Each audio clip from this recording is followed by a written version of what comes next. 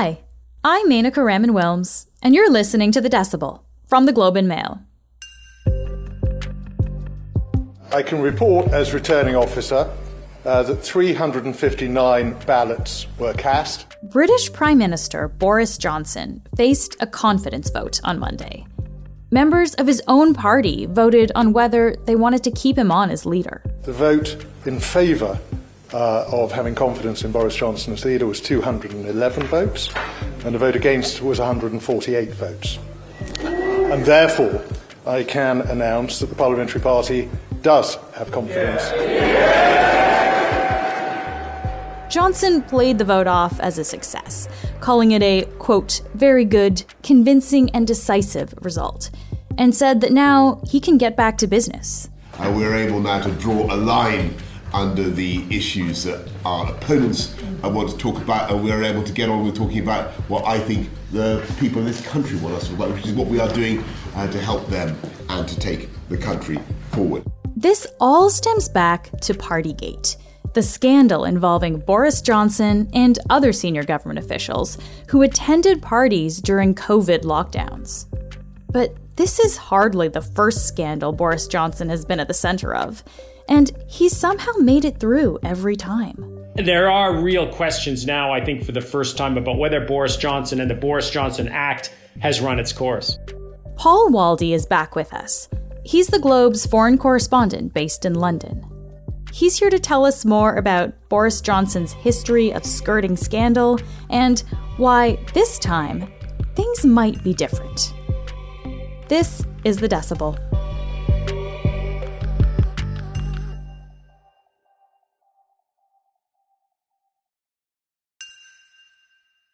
Paul, it's nice to have you on the podcast again. Thanks for being here. Sure, no problem.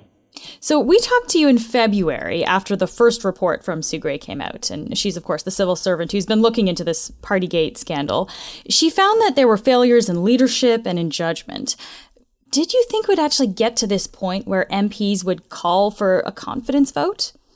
You know what, I did then, because at that point her initial findings were pretty astounding and there was an awful lot of pressure on Boris Johnson to address these allegations. But then things kind of faded away. Through March, we had the war in Ukraine, we had Boris Johnson's attention and the country's attention focused on other things, and the whole Partygate scandal kind of faded away. It all resurfaced again when Sue Gray released her final report a couple of weeks ago. And that sort of reignited the whole thing, raised more questions about which parties were held, what the government, what number 10 officials were doing during various lockdowns. And it's from there that this thing has really snowballed, and it's been kind of slow. The initial day after the final report came out looked pretty good for Boris Johnson. The report wasn't as damning as people thought. So it looked like he might get away with it again. But really, in the recent days, it's just built and built and built. And now we got to the point where they had this vote, of course, this week. And so, of course, Boris Johnson survived the confidence vote, but 41% of his own party members still voted against him. How significant is that?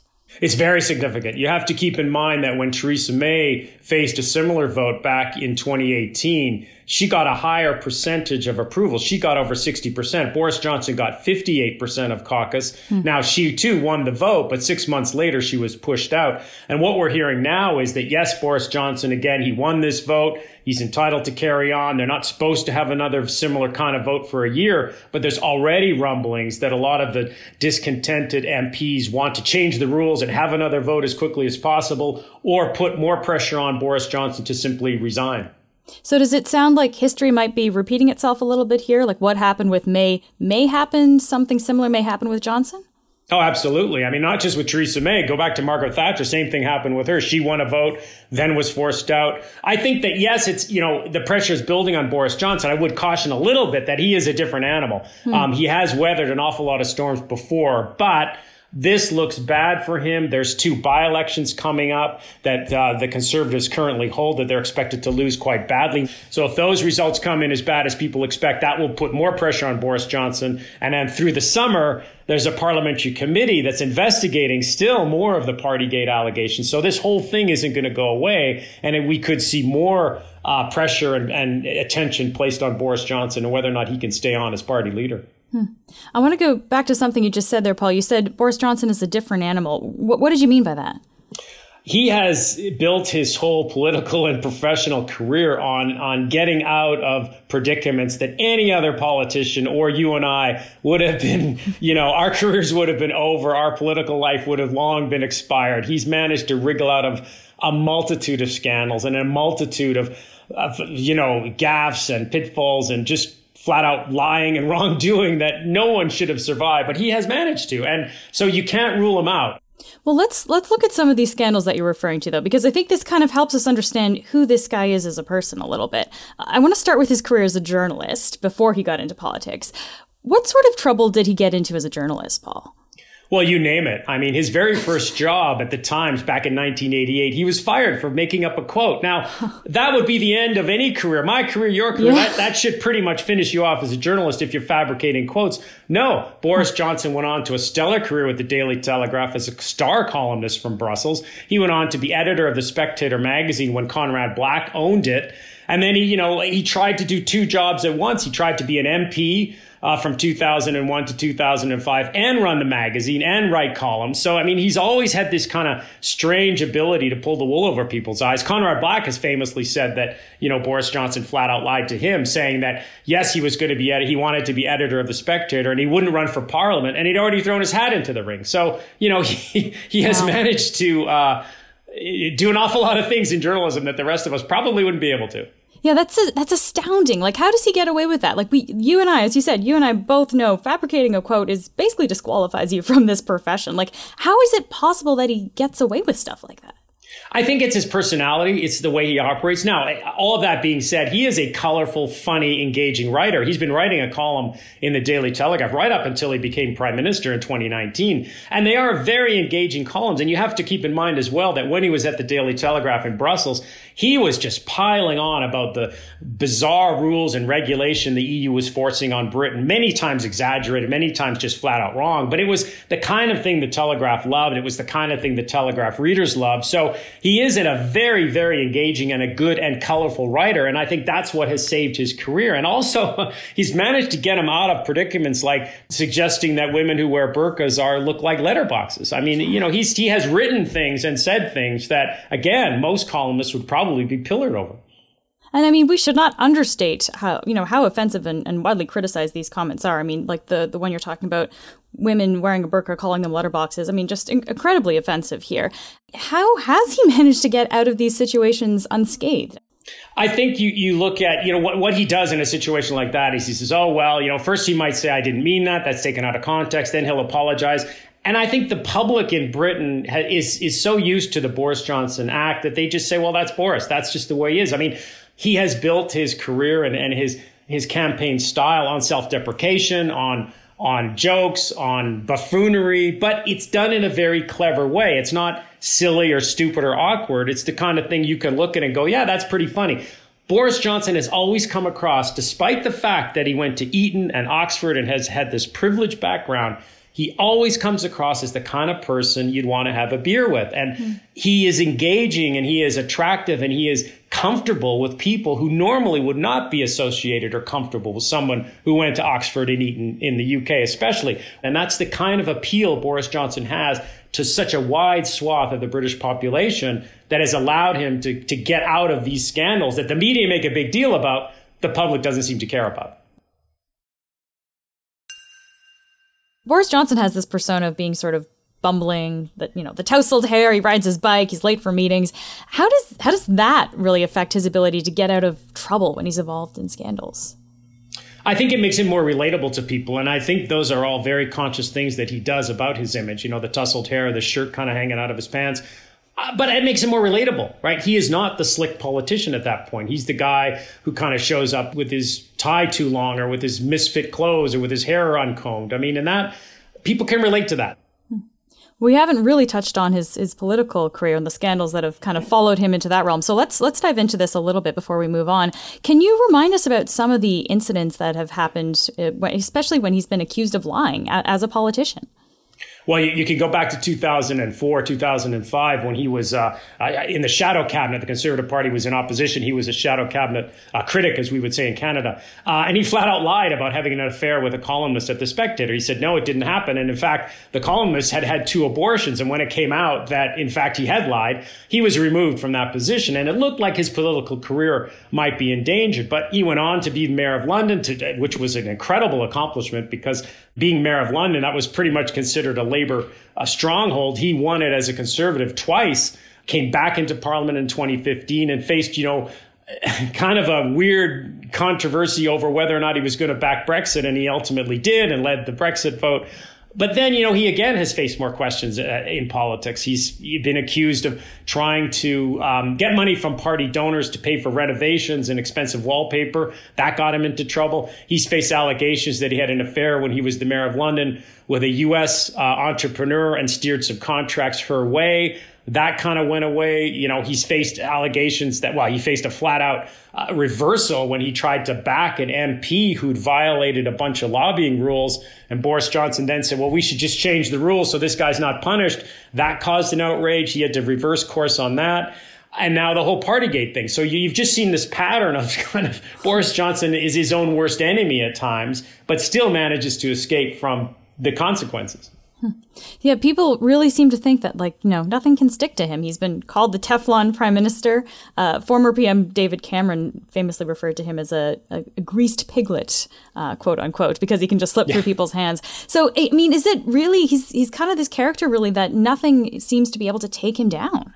And I think that's been true up to now. I think right now there's a fatigue setting in. You're looking at poll after poll after poll, the public at large, 60% or so say he should resign. Even a large percentage of Conservative Party voters and Conservative Party members think it's time for him to resign. He has the lowest approval rating of all cabinet ministers amongst Conservative Party members. So I think maybe the time is running out on Boris Johnson, and whether or not he can kind of revitalize or once again kind of humor the public into putting all of this out of their minds really remains to be seen. He's even running into trouble within the Conservative Party itself for not being very conservative. He's all over the place on issues. He's taxing business, but saying he's pro-business. He's throwing money at things, but saying he wants to be fiscally responsible. So there are real questions now, I think, for the first time about whether Boris Johnson and the Boris Johnson Act has run its course. So given all of that then, Paul, why do people in his party still support him? Because there's no real alternative, and say what you will about Boris Johnson. He has proven to be a campaign winner. He's proven to be someone who on the campaign trail is unstoppable. There is no alternative in the Conservative Party that can match him at all. The names that have been put forward really have no standing in the public and would be very, very difficult to kind of take on. And that's the big difference. I think when Theresa May faced real problems and was facing leadership challenges, Boris Johnson was in the wings as the kind of alternative, someone the critics could rally around. There isn't really anyone like that now. And there isn't really a concerted effort this time. And it's really just, oh my God, we're going to lose if Boris Johnson is leader. What do we do? So let's bring this back to the Partygate scandal then, because you seem to say that this might be different than all the other things that he's kind of weathered in the past. What is it about this scandal that's really resonating with people in a different way?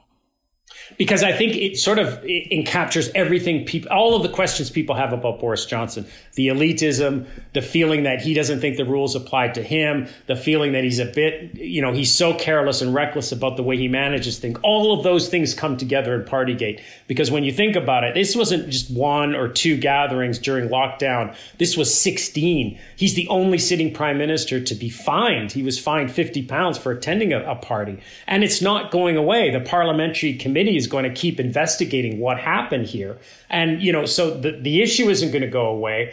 And that just means more questions are going to be raised. But again, I just think it's the sum total of everything that people question about Boris Johnson. I know you've been following British politics really closely, Paul. I wonder what does Johnson's success maybe say about the broader climate of British politics today? What can we take away from this in terms of the big picture here?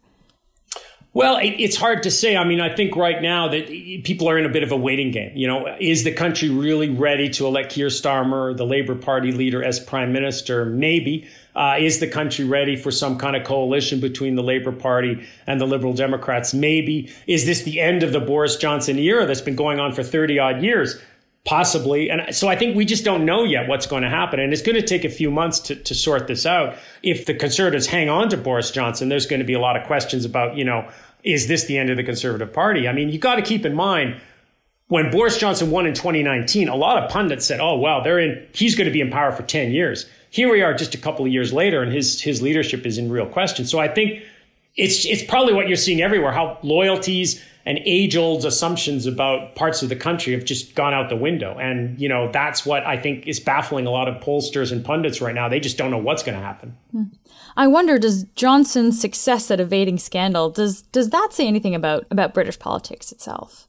No, I don't think so. He is such a unique animal. He is such a different politician, probably different than we've seen anywhere, in the Western world. He's just not the kind of person you tend to see in politics. You tend to see the Keir Starmer types, right? They're really sort of firm. I mean, you just don't get these colorful people anymore. Maybe René Lévesque, maybe Lucien Bouchard, maybe we've had a few in Canadian, Pierre Trudeau, maybe to some extent, although he's, again, very different.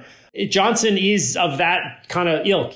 If you ever watch Question Time, Prime Minister's Questions, he does an amazing job of deflecting critics, an amazing job of deflecting questions. He's very, very good. He's a great performer. And you don't see that a lot in politics anymore. People are so cautious about saying the wrong thing, about going offside on things, about, appearing to not be in sync with things, that they get too cautious, super cautious. And Boris Johnson is not super cautious. And that's refreshing at times, but can be disastrous at times. The last time we talked to you, Paul, you said that Boris Johnson's reputation was damaged, that the sense among people that he can't be trusted has really been kind of baked in at this point. Do you think he'll be able to repair his reputation? I think he can, but I would say, maybe back in February it was 50-50. Now I think it's probably 30-70 about whether he can or not. The chances are getting harder and harder and harder for him. The longer this goes on, they had a bad result in local elections. They're going to probably lose these 2 by-elections. The committee work is going to be ongoing. I just think it's getting harder and harder for him to reverse course. So I would say that the chances are getting smaller and smaller. It's always great to talk to you, Paul. Thank you for being here again. Okay.